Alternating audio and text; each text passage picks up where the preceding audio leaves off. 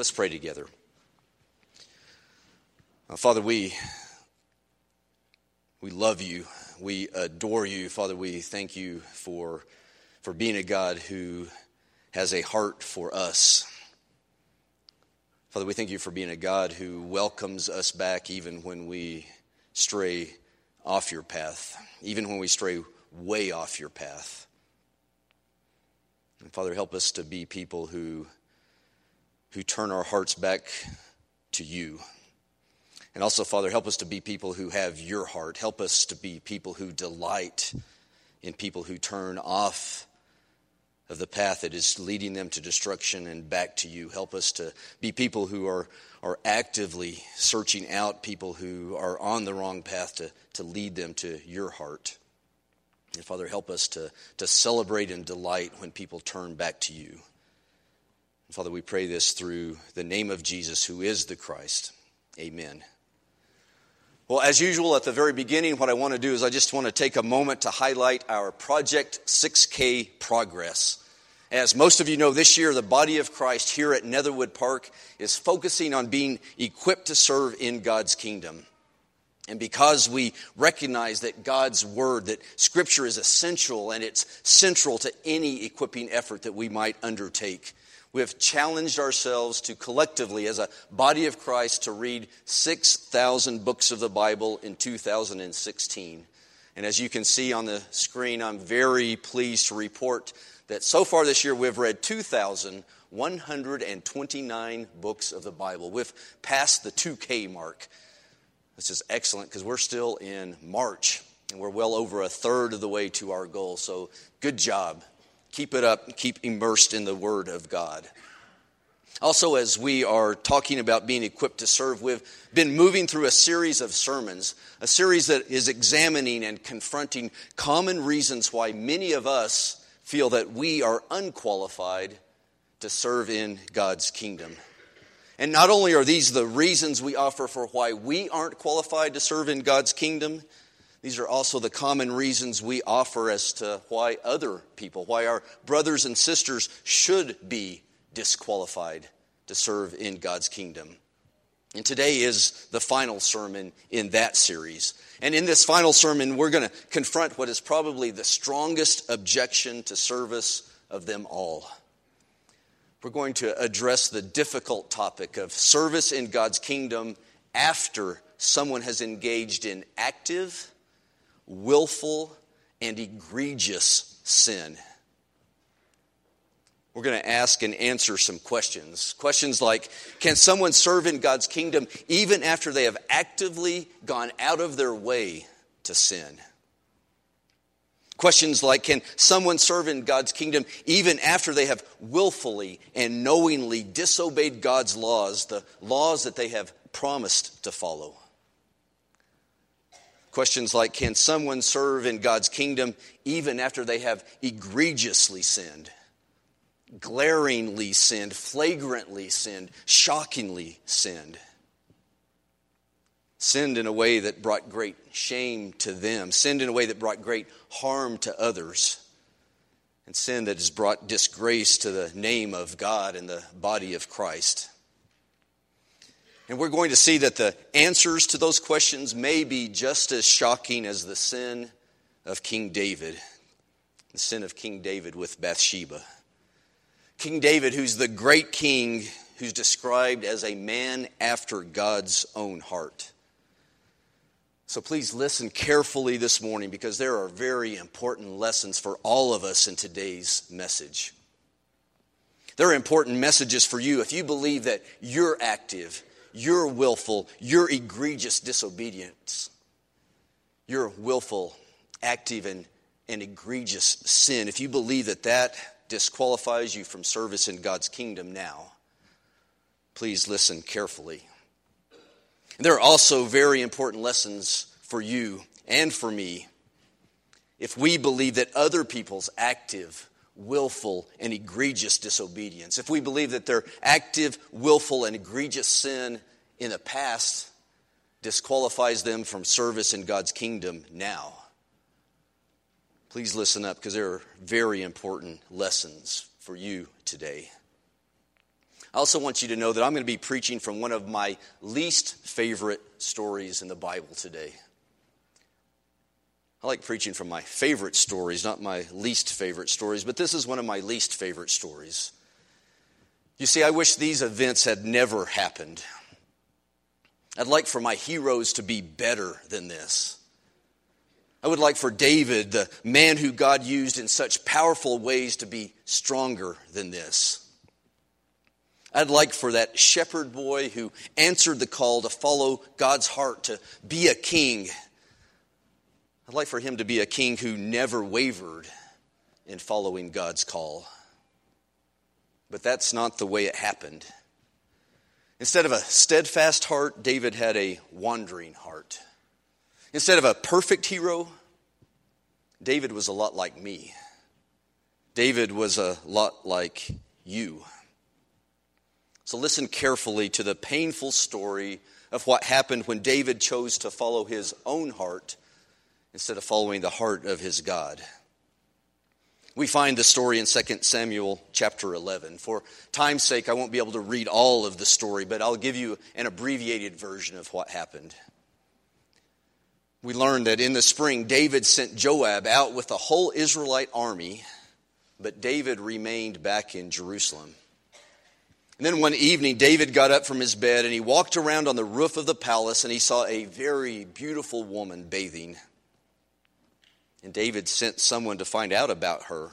And the man said, "Isn't this Bathsheba, the wife of Uriah the Hittite?" Then David sent messengers to get her, and she came to him, and he slept with her, and she went back home. And Bathsheba conceived, and she sent word to David saying, "I am pregnant." And story's bad, but it gets worse. You see, Bathsheba's husband Uriah is one of David's soldiers, and he's off fighting David's battles. And David determines that he's going to cover up his sins. He's going to cover up his sin with Bathsheba by bringing her husband back from the front lines.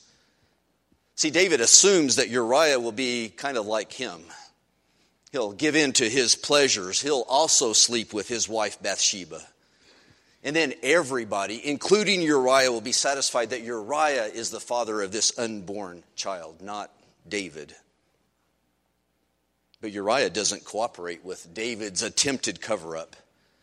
When Uriah comes back, he spends his first night home sleeping at the entrance to David's palace instead of sleeping with his wife. We pick up the story in verse 10. When David was told that Uriah didn't go home to sleep with his wife, he asked him, "Haven't you just come from a distance? Why didn't you go home?" And Uriah said to David, "The ark and Israel and Judah are staying in tents, and my master Joab and my Lord's men are camped in the open fields. How could I go to my house to eat and drink and lie with my wife? As surely as you live, I will not do such a thing." And then David said to him, "Well, stay here one more day, and tomorrow I will send you back." So Uriah remained in Jerusalem that day and the next. And at David's invitation, he ate and drank with him. And David made him drunk. But in the evening, Uriah went out to sleep on his mat among his master's servants. He did not go home. So the next morning, David wrote a letter to Joab, and he sent that letter with Uriah. And in the letter he wrote, "Put Uriah in the front line where the fighting is fiercest. Then withdraw from him, so he will be struck down and die." So Uriah goes back to the front lines, not knowing that he's carrying his own death warrant. And Joab follows David's instructions in the letter. He puts Uriah in harm's way, and Uriah was killed in battle. And if all that wasn't shocking enough, listen to David's response on hearing the news of Uriah's death. A messenger comes with that news, and David tells the messenger, "Say this to Joab, don't let this upset you. The sword devours one as well as another." David's response is basically, go back and tell Joab, accidents happen. But David knows this is no accident. And Joab knows this is no accident. And David's God knows this is no accident. And even though then David brings Bathsheba into his house and makes Bathsheba his wife, we're told in verse 27 that the thing David had done was evil. It was evil in the eyes of the Lord. And that's what happened when David followed his own heart. When David followed his own heart, a tragic failure happened. It's a tragic human failure. It's a tragic failure of David's heart. That's what happened. Bathsheba happened. And I think it's really important for us to understand that this epic failure was all David's fault. There's been an unfortunate tendency. I think there's been some misguided efforts to try and absolve David of at least some of the guilt in the events of this story. Some people seem to want to protect David's reputation by destroying Bathsheba's reputation. They want to make Bathsheba at least a co-conspirator in this story. But I'm here to tell you that's not the story here. That's not the truth here. And if you go down that path, that robs this story of its great power. It was all King David's fault. There are no alibis. There are no extenuating circumstances. We need to understand that David isn't innocent in any way. David isn't ignorant in any way. David wasn't seduced. He wasn't tricked. He wasn't taken advantage of in any way. There's no way for David to pass the buck on this one. You see, King David's sin was active. Listen to all these active words. He saw Bathsheba. He asked about Bathsheba. Even though he knew she was married, David sent for Bathsheba. David had sex with Bathsheba. And when David found out that Bathsheba was pregnant, he sent for Bathsheba's husband. He made Uriah drunk. And when Uriah didn't cooperate with David's cover-up, David ordered Uriah's death. There's no way to pass the buck. David's sin was active. And not only was David's sin active, it was willful. David can't plead ignorance. He can't say things like this, "Oh, I didn't know it was wrong to take another man's life. Oh, I didn't know it was wrong to take another man's wife." No, David knew God's law. He knew God's law better than just about anybody knew God's law. David wrote and sang about the wisdom of God's law. David held himself up as someone who took great delight in God's law. There's no way to pass the buck. King David's sin was willful. Not only was it active and willful, King David's sin was egregious. It was glaring. It was flagrant. It was shocking. His sin was egregious, not just because of what he did, but also because of how he did it. See, David abused his power. He abused his authority. He abused his position to take what he wanted. He used his power to kill who he wanted. He used his power to involve other people in his sin. And he used his power to involve other people in his attempted cover-up of his sin. There's no way for David to pass the buck. His sin was active, and it was willful, and it was egregious. No wonder God was displeased because of what David had done. No wonder God viewed this as evil in his sight.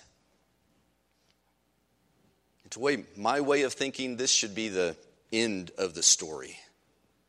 It seems like it should be the end of the story because David's story seems to have all the makings of a classic fall from grace story. We know how fall from grace stories go. Normally what happens in Act 1, there's a young man from humble beginnings who's plucked from obscurity. He rises to dizzying heights while never forgetting where he came from and never forgetting the people who helped him get there. But in Act 2, things begin to change. And all the corrupting influences of wealth and power and fame begin to take their toll on the no longer young man. And he becomes an awful lot just like the corrupt leaders who came before him. And he begins to forget where he came from. And he begins to forget those who made his rise possible. And then in Act 3, that man full of pride, that man full of arrogance begins to enrich himself by bringing harm to the very people he used to be a part of.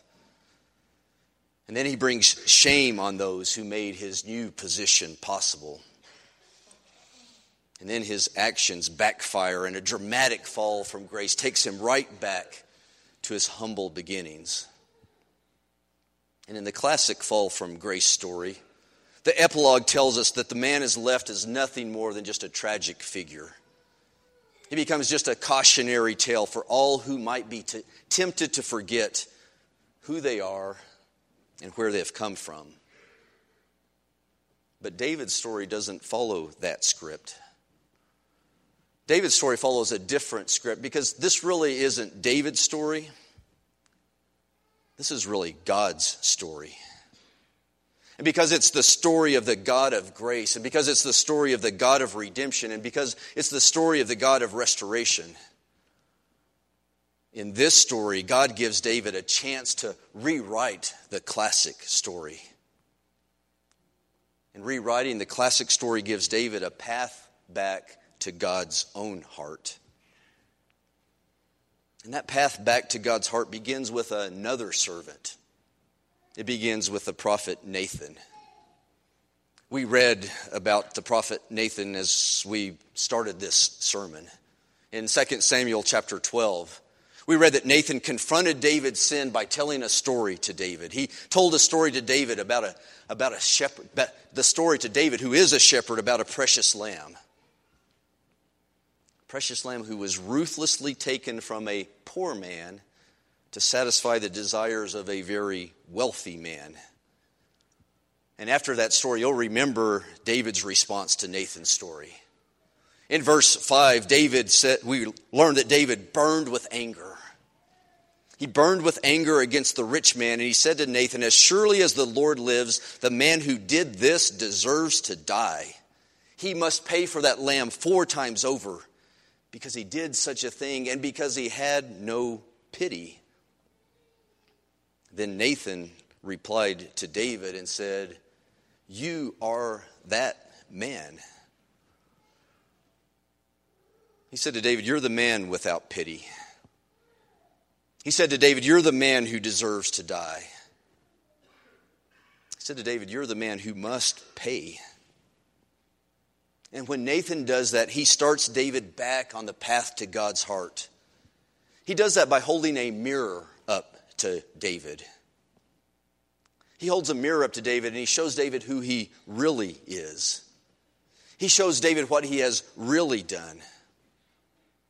He shows David who he has really become. I don't know if any of you have heard about the new mirrors that are on the market that they're selling now. They're called skinny mirrors. Got some people's attention right away, right? Skinny mirrors. As you might guess, skinny mirrors are designed to make you look skinnier than you really are. They guarantee to take like 5 to 10 pounds off of you. So if you just put one of those mirrors in your house and you look in it, you look very different than what you really are. They're manufactured to make you look 5 to 10 pounds lighter than you really are. What they do is they present a distorted image of who you really are. You see, David was looking in a skinny mirror. David had a distorted image of who he really was. He had a distorted vision of what he had really done. It's just a distorted view of who he had really become. And what Nathan did is Nathan held up a real mirror. He held up the mirror that revealed the truth, a mirror that showed that David had become someone who he didn't believe he really was. A mirror that showed David who he had really become and showed David what he had really done. He held up the mirror and he said, "You are this man. You're not the man in your mirror, you're the man in this mirror. You're the man without pity." You're the man who deserves to die. And this is where David's story hangs in the balance. This is David's fork in the road.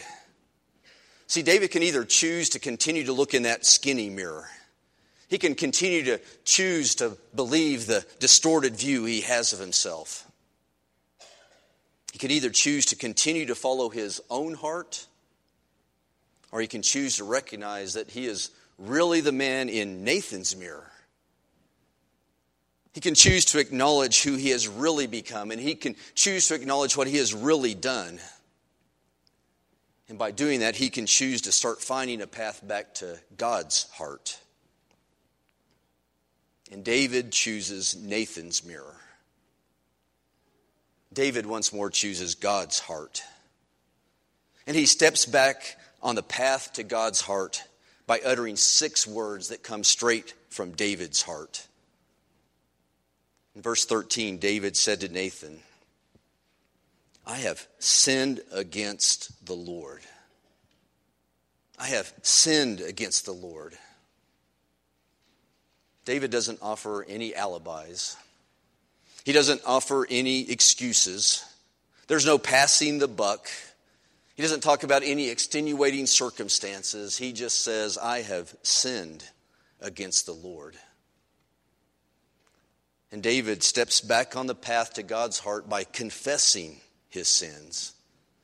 He steps back on the path by accepting the blame that comes with his sin, and by accepting the consequences of his actions. David knows that his family is going to suffer, and he knows that it's all his fault. David knows that his child is going to die, and he knows that it's all his fault. David knows that the consequences of his sin won't go away, and he knows that it's all his fault.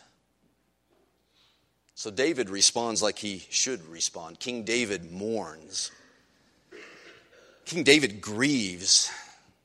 King David is brought to his knees by the awful realization that his sins have caused and will continue to cause others to suffer and suffer greatly.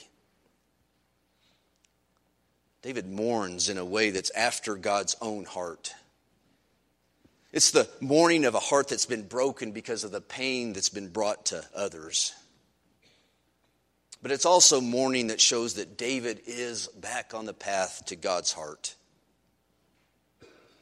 And because Nathan held up the mirror, and because David recognized his true image, and because David confessed his sin, and because David accepted his blame, and because David mourned the consequences of his sin, because of that, God demonstrated to David, and he demonstrates to us what his heart, what God's heart is all about. See, God takes David's sins away.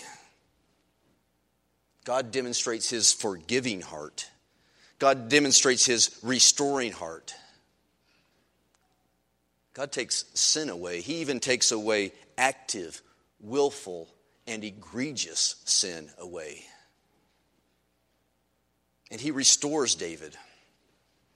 He restores David to service in his kingdom, in God's kingdom, even though David's sin was all his fault. See, David was restored as a servant. Now, it's important for us to recognize that David was restored as a diminished servant. David brought shame to God, and he brought shame to God's people, and the consequences of that will continue. David has sown discord within his own family, and the consequences of that will continue. King David has sown distrust among his people, and the consequences of that will continue. But God has taken away his sin. But the consequences of David's sin will continue. He's restored, but he is diminished. Restored but diminished. But David is not disqualified as a servant in God's kingdom.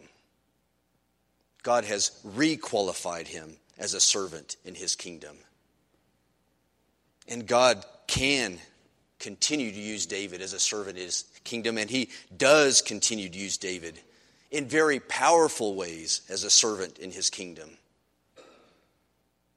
In fact, if we think about it, God is still using David in powerful ways as a servant in his kingdom. He continues to use David through the Psalms that he wrote. Even Psalms like Psalm 32, the psalm that we read at the very beginning of our worship service today. A psalm that was written after David's active and willful and egregious sin, but also written after God's restoration. Listen to what David said. He said, "Blessed is he whose transgressions are forgiven, whose sins are covered. Blessed is the man whose sin the Lord does not count against him, and in whose spirit is no deceit." That's a minister who's been forgiven. That's a servant who understands what God has done for him through his forgiving and his forgiving heart. So what do we learn? Well, we learn that David is still teaching us that when we feel disqualified to serve because of our past transgressions, that God can cover our sins. As David tells us, God will not count them against us if our spirit is now without deceit. So if you're here this morning and you feel like you're disqualified from service because of your past sin, even if your past sin was active, even if your past sin was willful, even if your past sin was egregious, you need to understand that there is a way back to God's heart. And that way back to God's heart, that path back to God's heart begins by recognizing our sin. And it continues by confessing our sin and by accepting the blame of our sin and accepting the consequences of our sin. And it includes mourning our sin. But it doesn't end with mourning. It continues. It continues by accepting the forgiveness and restoration that comes straight from the heart of our God. So if you're here this morning and that describes you, I'd just like to say, won't you follow the path back to God's heart? Because he stands ready to forgive. He stands ready to restore. But for many of us here, we have a different problem. See, for many of us here, our problem isn't finding our way back to God's heart. No, our biggest problem is helping others find their way back to God's heart. And sometimes, and I'll just speak for myself, sometimes I even have a big problem allowing others back to the path to God's heart. See, maybe you're like me, and you too have a really hard time accepting that other people who have sinned in active and willful and egregious ways should be accepted as servants in God's kingdom. Maybe you're like me. Maybe you sometimes have a hard time believing that others shouldn't be disqualified as servants because of their past sins. But I want to tell you that David's story teaches us that we should have the heart of God. See, we should have a heart of forgiveness. We should have a heart of restoration. So as we end, I want to ask you to consider these questions. Church, Netherwood Park, who among us is going to be willing to be a Nathan? Who among us is going to be willing to lovingly but boldly hold up the mirror to our brothers and sisters and their actions when they are sinning? When they're sinning willfully, when they're sinning egregiously. Also, I want to ask you this. Who among us, brothers and sisters here at Netherwood Park, who among us is going to be willing to give our brothers and sisters who have been sinning willingly and egregiously, who of us are going to be willing to give them access back to the path to God's heart? Who among us is going to follow God's heart by extending mercy by extending grace, by extending forgiveness and restoration to our fellow active, willful, and egregious sinners. Because we're all active, willful, and egregious sinners. See, David's story is our story. So we have to ask all of ourselves this question: who among us is going to follow the heart of God? One of the great things about this Bible reading that we've been doing is that I'm reading through some books that I haven't read through in a long time. Not too long ago, I was reading through Ezekiel. I was really struck by something that was repeated, words of God that were repeated in Ezekiel several times.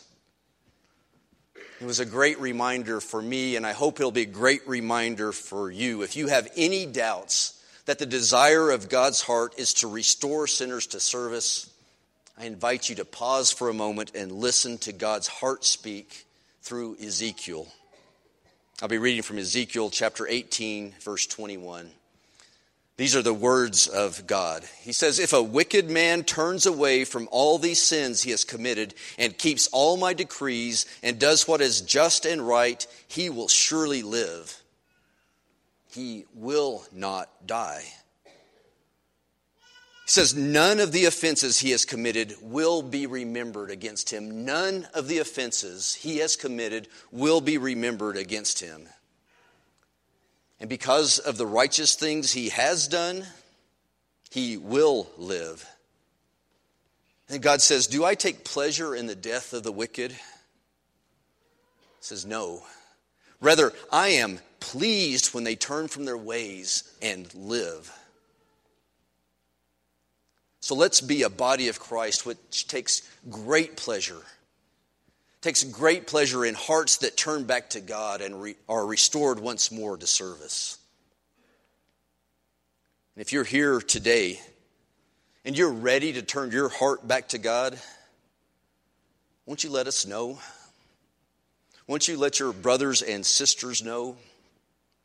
Let us know so that we can pray with you. Let us know so that we can walk with you on the path back to God's heart. You can let us know. We're going to sing a song, an invitation song. We'll stand and we'll sing together. If you're ready to turn your heart back to God, won't you let us know? You can walk to the front and let us know. It may be more comfortable for you, though, to make your way to the back. Go to the library. One of our elders and his wife, they'll be there in the library waiting to talk to you. Waiting to talk to you about hearts that turn back to God. Waiting to pray with you. Waiting to walk with you on your path back to God's heart. Won't you let us know? Savior, like a shepherd leading